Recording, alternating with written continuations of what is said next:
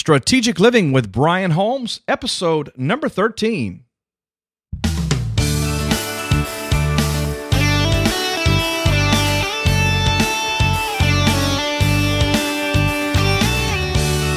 Welcome, everyone, to the program today. It is so great to have you with us. My name is Brian Holmes, and this is the Strategic Living Podcast. I'm glad you found us. If you've been listening for some time, I'm glad you're back. It's going to be an amazing program today. We're going to be talking about your beliefs and how your belief systems hold the key to your success and your accomplishing that which God's given you to do. We've got a fantastic guest on the program. I've been waiting to conduct this interview and introduce you to this great man for quite a long time. So let's just get ready. Let's get started and let's receive something new today that will challenge us to become all God has called us to be. Well, welcome, my great friends, to the program today. It's a delight to have you with us on the Strategic Living Podcast. And we are all about transforming minds, developing leaders, activating destinies. Our desire here, of course, is just to come alongside of you and to add value to you, somehow encourage you and teach you, train you, mentor you, coach you, just be an encouragement to you so that you really do understand and know in your heart that you can, in fact, become all God's called you and created you to be. You see, we oftentimes live so far beneath our potential, and there's many reasons for that, but most of that has to do with the things that we hold in our hearts to be true. Whether they're true or not, once you believe something, it is true to you. And so today, we're going to continue in this vein we've been talking on for some time now, and we're going to talk about your beliefs, your belief systems, and we're going to talk about how, as a man thinketh in his heart, so is he. And it is such a joy, you have no idea, for me to introduce to you one of my dearest friends, someone who I consider to be just such a valuable partner and collaborator in life. And this man has really meant a lot to me over the years, and I'll introduce him to you formally in just a moment. But on the program today, it's my pleasure to interview and to have share with you my friend, Dr. Mark Chironna from Orlando, Florida. And I'm going to give you his official bio here so you can have an understanding of really who this man is and what he carries, because when we get into the conversation in just a few moments, we're not going to have time for all these formalities. So Dr. Mark Chironna is a certified life coach. He is a prolific author of so many books, so many great pieces of material. He is a pastor, a bishop. He is a spiritual leader, and he is really uniquely qualified and gifted to bridge the realms of the intellectual and the spiritual. And let me just kind of give you an idea what I mean by that. We need more people who can build a bridge between the sacred and the secular, the spiritual and the practical. And Mark Chironna is one of those men who has been on the leading edge of that movement for a long time. His frequent media appearances are well received in both faith-based and secular markets because, you see, truth and principles, those things we derive from God's Word, they're not just for Christians. They're not just for those of us who subscribe to some theological bent. They are for everyone. Principles apply to everyone. Dr. Chironna is recognized for his articulate and compelling approach to modern day and very contemporary issues. He's probably best known for his very uncommon ability to foster and release the creativity and the personal power that resides within each individual. So you're going to meet a very authentic man, a very compassionate man, someone who understands purpose and destiny, and his message, his ministry, that which he brings to the marketplace and beyond, has changed and transformed the lives of so many people all over the world. Now, just by way of educational and academic qualifications, let me just tell you how deep this guy is. Dr. Mark holds a bachelor's in music and education, a master's in divinity and theology, a master's degree in psychology, a PhD in theology, and right now is in the process of earning his PhD in psychology. So this guy is the real deal. But beyond all of the accolades, beyond all of the qualifications by human standards.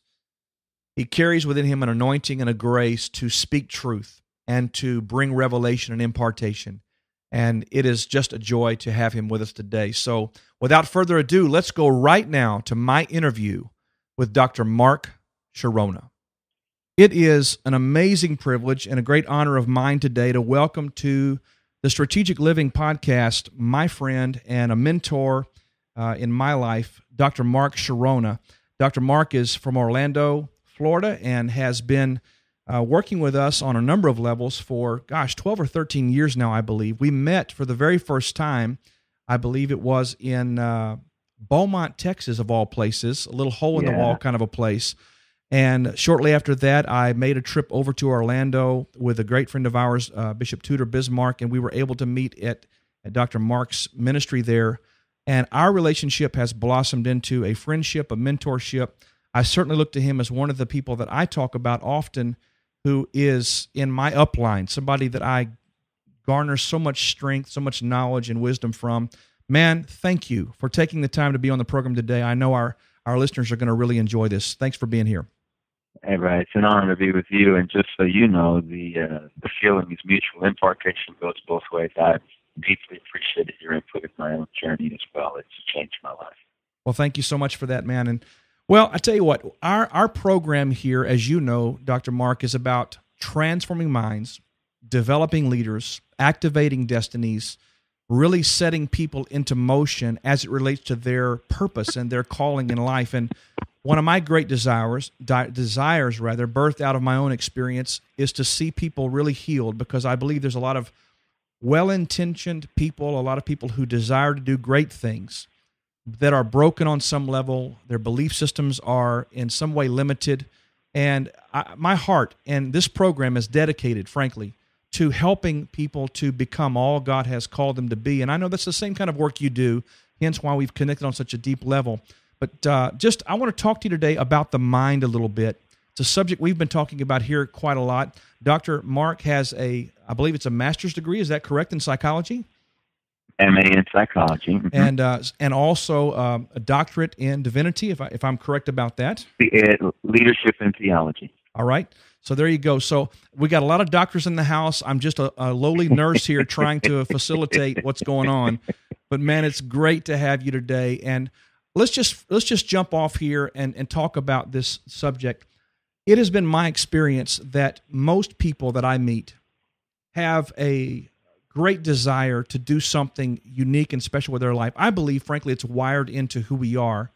We're created in God's image, in His likeness. We are destined to do great things. There is a specific assignment on each person's life. We know these things. Why is it in your mind that people have such a struggle really tapping into that potential? What are you seeing in your work? Well, at the risk of sounding like every other motivational speaker, the fact is truth, no matter who says it or how often it's said. And buzzwords can oftentimes become so well known that we assume because we hear them, we've dealt with it. But the concept of limiting beliefs is the very reason why we never access and fully actualize the greatness for which God made us. So how are beliefs formed? Where do we pick these beliefs up? It's not really in our created spirit, man. So how do we pick up these beliefs? Well, Brian, that's a powerful question. And what most people don't think about is the very nature of belief itself. And because we don't understand the nature of belief, we don't realize how we internally are built to function. So there are different levels of thinking and being, and if we ever want to change our behaviors, we have to address every level. There's that basic level of I live in an environment. Adam was created in the optimal environment in which to achieve his grand design in God and fulfill his potential. However, when he violated the covenant and was banished from paradise, every one of us has struggled with thorny environments and the sweat of our brow. So our environment, our where and our when, have a profound effect. They're part of our belief system because my environment is something that either constrains me or expands me, all depending upon how I see it. And then based on whether I'm constrained or I'm being enlarged is going to determine how I behave, which says to me what I'm going to do there, which I'm telling myself if I'm in a limited environment or I perceive I'm in a limited environment, I'm going to ask myself, well, what do I do in this? And I'm going to probably either come up with some sort of a compensating way to cope, or if I'm in an enlarged environment, I'm going to feel creative enough to be playful and experiment. But if I'm in a limited environment and I'm dealing with limiting beliefs, and the reason why I think more of us are there than are in the other place, and you know as well as I do, we've both talked about the fact that in the world of motivational psychology, we know that most people never achieve the greatness for which they were born. You know, who was it that said, was it Emerson that said most men die with their dreams still in them? Mm-hmm. And I think, you know, most people do wrestle with limiting beliefs, and it's because our behaviors are based on believing that our environments limit us, but then those behaviors are tied to what we believe we're capable of or not capable of, and those are rooted in how come we believe that, which goes back to early life scripts, which all affects our belief in who I am, who we are, our identity, and the fact is our identity is our destiny. So at every level, whether it's our identity, our beliefs and values, our capabilities, our behaviors, or our environment, I've got to make shifts. The good news is it's like a set of tumblers. You make a shift in one, and the rest will all come into place. Sure. You know, one of the things that I've observed, and let me just backtrack here, for those that maybe haven't listened to all of the podcasts that we've done here on Strategic Living, back in episode number 1, I gave you a pretty broad spectrum, but yet a real specific snapshot of what my testimony, what my life is. Just an example for you to play off of, Dr. Mark. At 11 years old, tragic things took place in my life, shifted my belief about my self-worth, my value, shifted my belief about even some, social interactions with people. And so at a very early age, this began to follow me. And it, just like truth, untruth builds line upon line, precept on precept, and it just begins to stack on. So now for 22 years of my life, I was carrying these limiting beliefs, these untruths, we call them lies, however you want to look at these, and they affected every decision, every choice. It affected my behaviors. It formed my habits, and they were destructive, and they were leading me away from the fullness of what God had for me, as opposed to towards the fulfillment of destiny. And so in my work, I know you've been doing this so much longer than I have, but in my work, I find so many people who have this pain they're dealing with, and these old memories, these old thoughts, and in some cases, they're so suppressed that they're not even fully aware of why they are the way they are. But what are some of the things that you have used, or some of the tools and systems you have seen that work in helping people to begin the process of unlocking those, unraveling those, and uprooting those limiting beliefs? Great question. First and foremost, one of the things that most of us are not aware of is our conceptual system. We conceive, the way we conceive reality is based on the way we perceive reality. Okay. Our percepts determine our concepts. So it's like the guy who perceives that every problem is a nail, and so uses a hammer to solve every problem. Okay. And we think in metaphors. We used to want to say, well, metaphors are just the stuff that poets use to invite our imaginations to go somewhere, and rhetoricians use when they're pulpiteering to impress us with all sorts of ways of painting pictures. When in actual fact, empirical psychological studies in the last 5 decades have proven that most of us are not aware of the fact that in everything we do every day, we're automatically operating in metaphors. For example, to hear someone, one of my coaching clients, tell me, my workplace is a battlefield. Wow. Now, just having to unpack that in terms of that person's identity, their values, their capabilities, their behaviors in that environment, it took 12 weeks just to begin to help him understand how that metaphor was determining the outcomes he was getting in life. Mm. So what I'm hearing you say is that we have filters, we have a grid through which we process opportunities, challenges, relationships, and whatever that filter is based on these beliefs, we're going to perceive that and then consequently turn that, and that becomes our reality concerning that particular matter. Absolutely. And Peter Senge and would borrow the Thomas Kuhn idea of a paradigm or a mental model, that all of us have these deeply embedded mental models of how the world works. And a mental model is a way to explain my thought process about how things work in the real world. It's a representation internally of the surrounding world. It isn't the real world. It's the world inside, though, that I believe is real. So my perception becomes my reality. So it's a model. It isn't the real thing. So, for example, when you think of how much a spoon helps you to eat or a fork helps you to eat, ultimately a fork, a spoon, they are models of something else. And what they're models of is the hand. So the hand was the original fork and spoon. And then somewhere along the way, a creative imagination discovered we can probably eat more neat and more tidy and less messy if we make a model of the hand that can be put in the hand to serve us.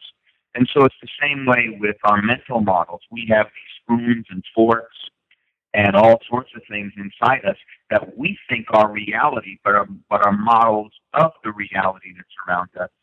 And they affect our intuition, they affect our imagination, they affect our capabilities, they affect our behaviors, they affect our identity. And so learning to recognize that grid and those mental models, which is what those metaphors are built on, layer upon layer, is the key. Unpacking those and bringing those to conscious awareness are the key to transformation. You know, our mutual friend and colleague, Bishop Tudor Bismarck, many years ago, one of the first things I think I ever heard him teach, actually, in 1996, he did a session on life is lived on levels and experienced in stages. And he talked, of course, about the metaphor of even like school years, how you graduate from one class grade to another class grade, and then eventually from high school into university, and then university into career, or whatever the case may be. And at each stage, there is a test. At each level, there is a test. I find that people they come to these threshold moments, and God has made available to them a new season, a fresh set of circumstances, opportunities that are just mind-blowing. And they come right to the door of that, and then they, in some way, form, or fashion, talk themselves out of it because of, again, limiting beliefs. And it's almost as, and then if they do happen to step into that new room, they sabotage the opportunity because they don't feel like they're worthy, they don't feel like they're capable, they don't deserve it, whatever the case may be. How do we begin to help individuals to get beyond limiting beliefs? How do we coach or mentor folks through the process of identifying, eradicating, and ultimately replacing these destructive limiting beliefs?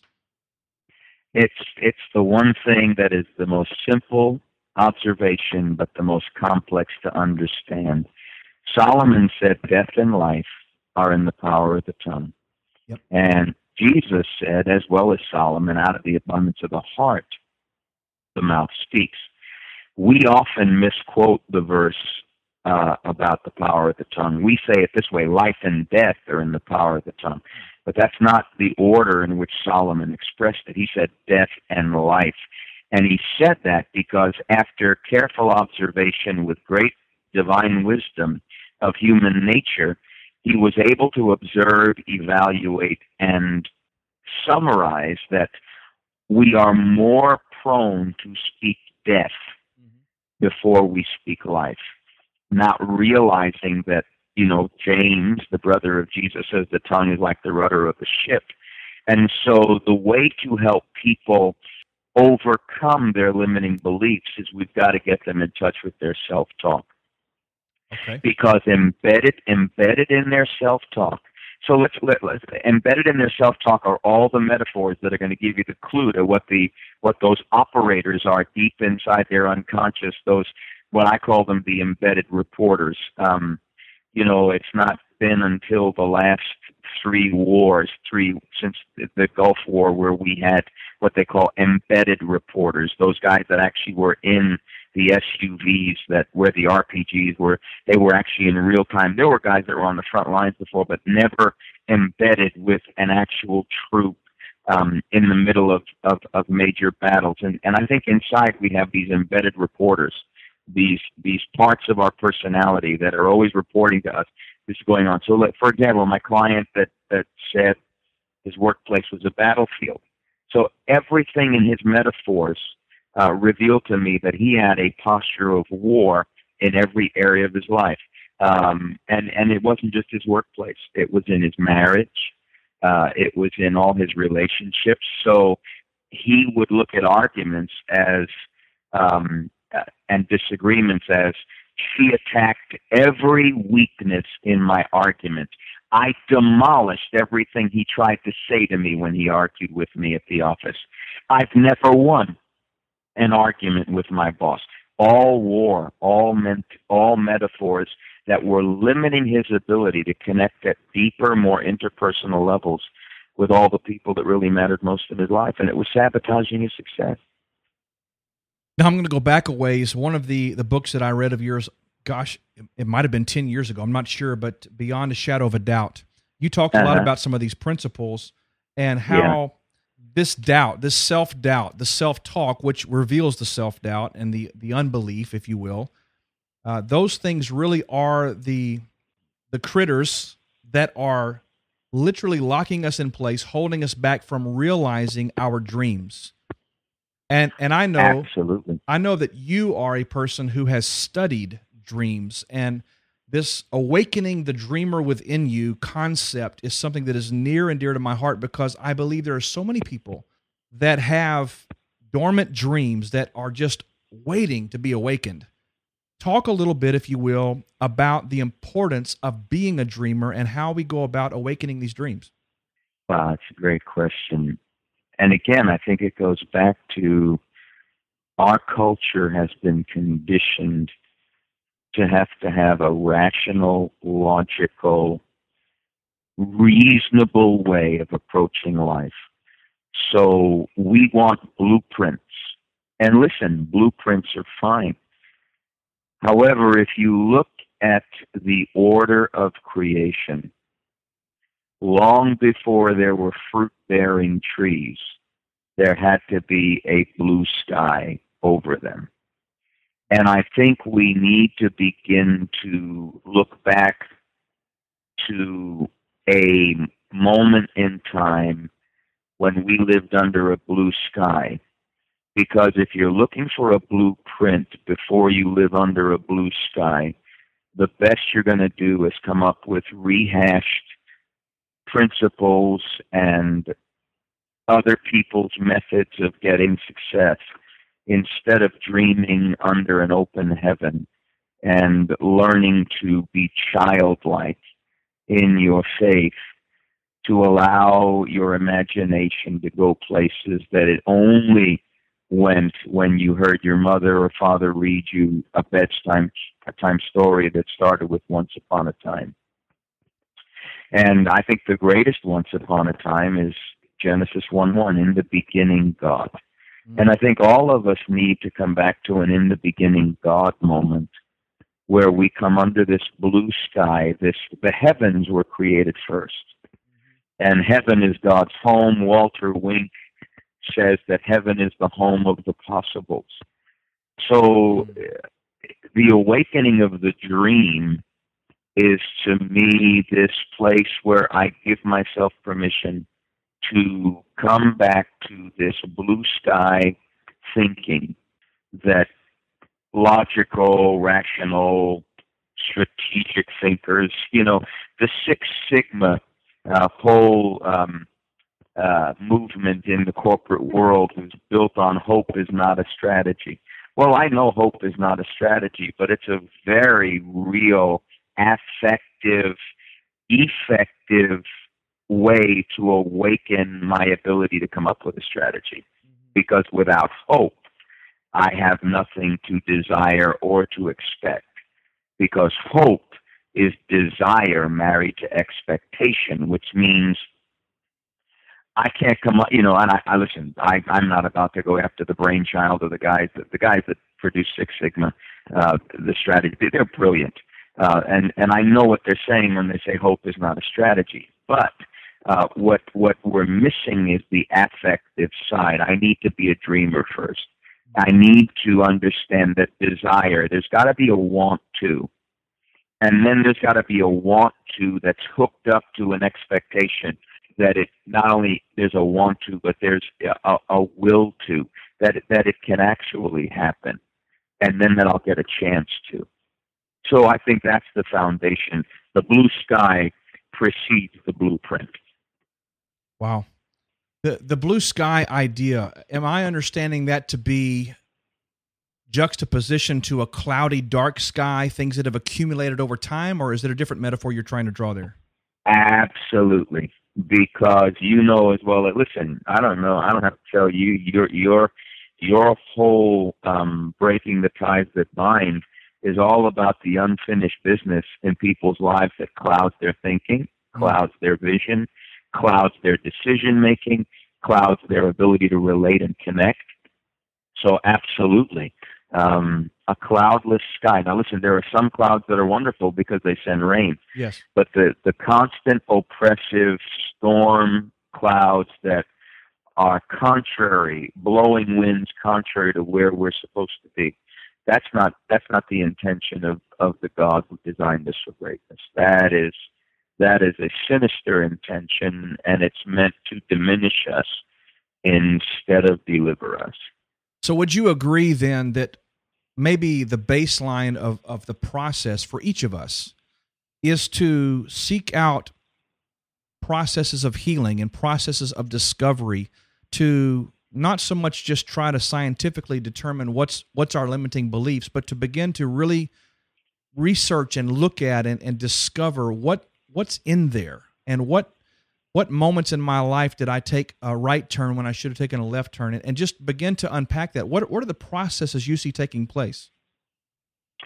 Yeah, I think, and I think it goes back to start paying attention to what you say when you talk to yourself. We are only conscious of 30% of our self-talk. Oh, wow. The other 70% we're unconscious of, and it's mostly negative. However, I can say, listen, we just killed a rattlesnake. We live by a lake, so we've got water moccasins, rattlesnakes, copperheads. We've got them all. And we just killed a rattlesnake recently at our back door. Now, I could say all I want, that as long as I didn't open that door, I would have never known the rattlesnake was there. However, the rattlesnake was there, whether I opened the door or not. Yes. And I think the world of positive psychology, Dr. Martin Seligman, and the world of cognitive behavioral therapy, and the great work of Dr. Ellis and Dr. Beck and all the others that talked about, cognitive, changing your beliefs, changes your behavior and your mood. If 70% of my self-talk is negative and goes undetected, does that mean I am unaffected by it? And the answer is no, because I'm telling myself things that are self-sabotaging, but I'm not conscious of them because I'm not paying attention to my internal dialogue. But it's having an effect whether I want it to or not. I'm reaping what I'm allowing to be sown into my life, even if I'm not conscious. I mentioned in a previous podcast that in my estimation, that's why Paul used this metaphor, gird up the loins of your mind. Why did he use that term? Yeah. Because that's the reproductive region. These negative thoughts, beliefs, whether detected or not, are constantly reproducing offspring. And, absolutely. And that family's growing in our minds and our hearts. And as you've already brought out so adequately here, that's limiting our forward progress. It's keeping us from moving into the greatness that we were designed to experience.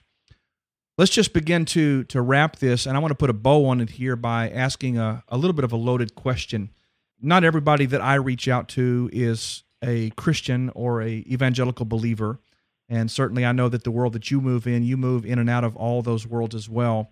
But one of the things that's very close to my heart is I've traveled an average of about 70 to 90 days per year for the last 10, 11, 12 years.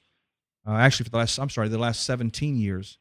And I've been in hundreds, maybe thousands of churches and ministry events and conferences. And it's pretty much the same everywhere I go. And that is that people are saved.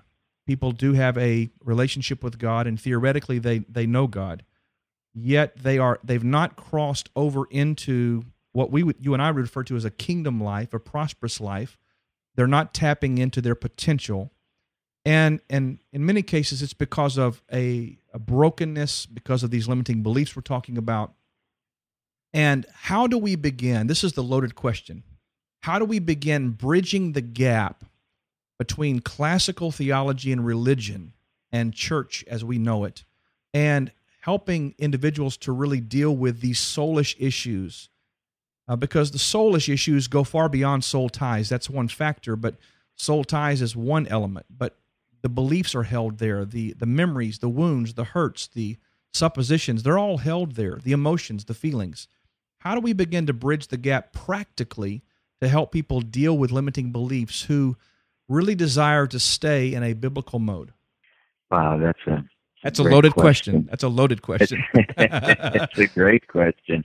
I think let me answer it on two levels. The first thing that I was reminded of was when I was in high school. Mao Zedong was the major figure in Asia that was going to change the shape of the nation.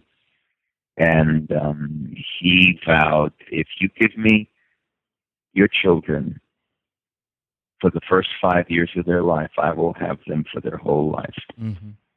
And the scripture, which is, it really is a biblical principle, train up a child. Sure it is. In the way he should go. And when he's old, he won't depart from it. So at a primary level, most of what we're talking about has its roots in our formative years. And because we live in a culture that values logic and rationale, we don't realize how much we lose by the time we're 7 of what it means to be childlike. And there have been numerous studies done in developmental psychology as it relates to imagination and creativity, and how in the Western world we kill it by the time a child is 7 because of the way we're training them. So we are expert, I agree, in our theology in the West, but we are Christian atheists because our experience of God is null and void. What we have is a relationship with a system of beliefs about God without practicing the real presence of God. So we've learned how to be adult in our theology, but we forgot that Jesus said when it comes to faith and the kingdom, except you become as a little child, you can't even enter into it. And so it's one thing to be adult in our theology. We need to be childlike in our faith and trust in Jesus. It begins by becoming childlike all over again and letting the child of God that we are begin to find those imaginative, creative, and I even want to use Len Sweet's word, playful ways of relating to God the Father.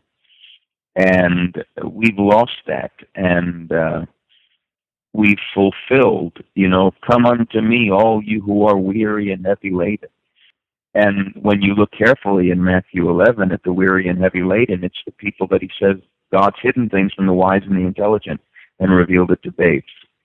And it was pleasing in God's sight. So when we get too smart for our own good, we don't know what to do with our emotional issues, our dashed hopes and dreams that got killed somewhere early in childhood, and our hunger for the thing that theology can't give us and only God can give us. Jesus said, you search the scriptures because you think that in them you find eternal life, but you refuse to come to me. And so, Brian, I think that the healing of the soul is essential to this childlikeness. When Jesus appeared at the Sea of Galilee, when Simon Peter decided he was going to go back and be a fisherman, and he took 6 of his buddies with him, and they fished all night and caught nothing, just like when Jesus first met him in Luke 5. When Jesus is there on the beach making breakfast, here's the resurrected Savior who lowers himself to the point where he's making breakfast for these guys who still doubt that he's alive, even though he's appeared to them before. And they don't even recognize him. But his words to them, and it's so powerful to me. He doesn't call them apostles, almighty men of God. He says, children, have you any meat? And, he is, Isaiah says, he's the everlasting Father of the new race. That's not to equate him with God the Father. He is God the Son. But in terms of his work, he is the everlasting Father, the progenitor of the new creation race. And so he's inviting them to be children and to be playful. They've taken themselves way too seriously, and they've worked really hard, and they've forgotten how to play. And he is inviting them to play all over again. Fantastic. We've forgotten how to do that. Anyway. Well, I tell you, we could talk all day, and we will definitely pick this back up again sooner rather than later. But I want to just say this as we close it out. We have a great opportunity ahead of us because people in our nation, where you and I live, in the U.S., and nations all over the world, and by the way, we've received emails and voicemails from literally all over the world since we've released this podcast. And people are hungry. People are hungry for a better life. They know intuitively that there's something more for them. And I believe we're onto something here, and our commitment is to continue to bring a message not just of hope, because hope deferred makes the heart sick. People have heard hope, hope, hope, and they've not found a practical way to tap into that. And I want to bring just messages like this, people like Mark Chironna, to our audiences so we can continue the work of unlocking people from places of destitution and hopelessness and bring them to a place of success and prosperity and fulfillment and just destiny being revealed in their lives. So I want to say to you on behalf of our audience, man, thank you. Thank you for taking time. And it's just I'm so honored that you would do this for us and with us, and just appreciate so much your relationship. Any closing thoughts you want to add? No, I'm just delighted and honored to spend the time with you. And what I'm looking forward to, Brian, is for all of your friends that are listening, that you and I are going to be doing some stuff together that we've been talking about, and just to be able to take some of the things we're talking about and give people the tools to become the people that fulfill the dreams that God has intended them to fulfill. That's exciting. Well, I'm glad you mentioned that. We're not going to say too much about it here, but just know this. Dr. Mark Chironna and myself, we've been praying about this, discussing this, and we're really working toward bringing some opportunities to you and to our friends all over the world to come together on occasions and do some intensive work together so that we can be literally, in a quantum sense, moved forward in just a matter of days and moments. So I'm looking forward to that as well. MarkChironna.com is a website you need to write down. This will be linked in our show notes, of course. And Dr. Mark, is there any particular books or projects you're working on now you want our audience to know about? You know what, Brian? I've got a number of new books that are out, but based on what we talked about today, I would encourage them to go back and read Stepping into Greatness and Beyond the Shadow of Doubt. Both of those are part of the series of books I did on this. And then the newest one is Obtaining a Harvest from Your Seed of Dreams, which covers how to, a number of issues in terms of belief systems and the soil of our hearts, everything we've talked about. And so they can certainly, that is whenever else they find there that speaks to them and resonates with them, that'd be great. I think those three, though, would be a great place to start. We will link to markchironna.com in our website, and I will also provide a description and some links to these three particular books in the show notes. So if you're listening out there, be sure to check that out. Dr. Mark Chironna, thank you for being with us, man. We love you, care for you deeply, and just God bless all of your work, and we wish you the very best, man. Thanks, bro. I love you much, man.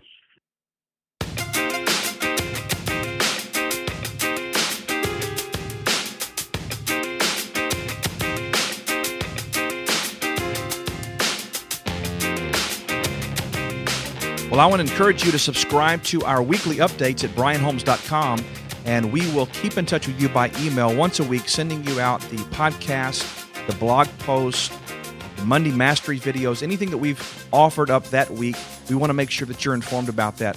Also, I'd like to encourage you to subscribe to our podcast via iTunes, Stitcher, Zune, whatever services you use to pull down your weekly podcast. Make sure you subscribe. That helps us keep in contact with you as well. I want to ask you a favor. If this podcast is a benefit to you, if it's something that is blessing you, helping you in your journey, I want to ask you to share this with your friends, with your associates, with your coworkers, people that you love and interface with on a day-to-day basis, whether that's on Facebook, on Twitter, LinkedIn, Google+, Pinterest, wherever it is you engage people, not only face-to-face, but in social media. Would you share the Strategic Living Podcast with someone? Let them know about brianholmes.com and what we're offering there. I would be so grateful if you would do that. Hey, leave your comments about this post or anything else you might want to talk about on our website. We'd love to dialogue with you and engage with you in conversation. Well, I trust that something that we've shared today has challenged you to pursue all that God has for you. As Dr. Mark and I talked about, we want to see you healed. We want to see your mind transformed, your spirit renewed. We really want to see you activated and fully engaged and involved in what God's given you to do by way of purpose and destiny. Hey, we love you. We care about you. We really believe in you. And I believe with all of my heart that great things are just ahead in your life. Well, until next time, remember this: you're made in His image, designed for a purpose, and you are destined for greatness. God bless you. We love you. Until next time, we'll see you very soon.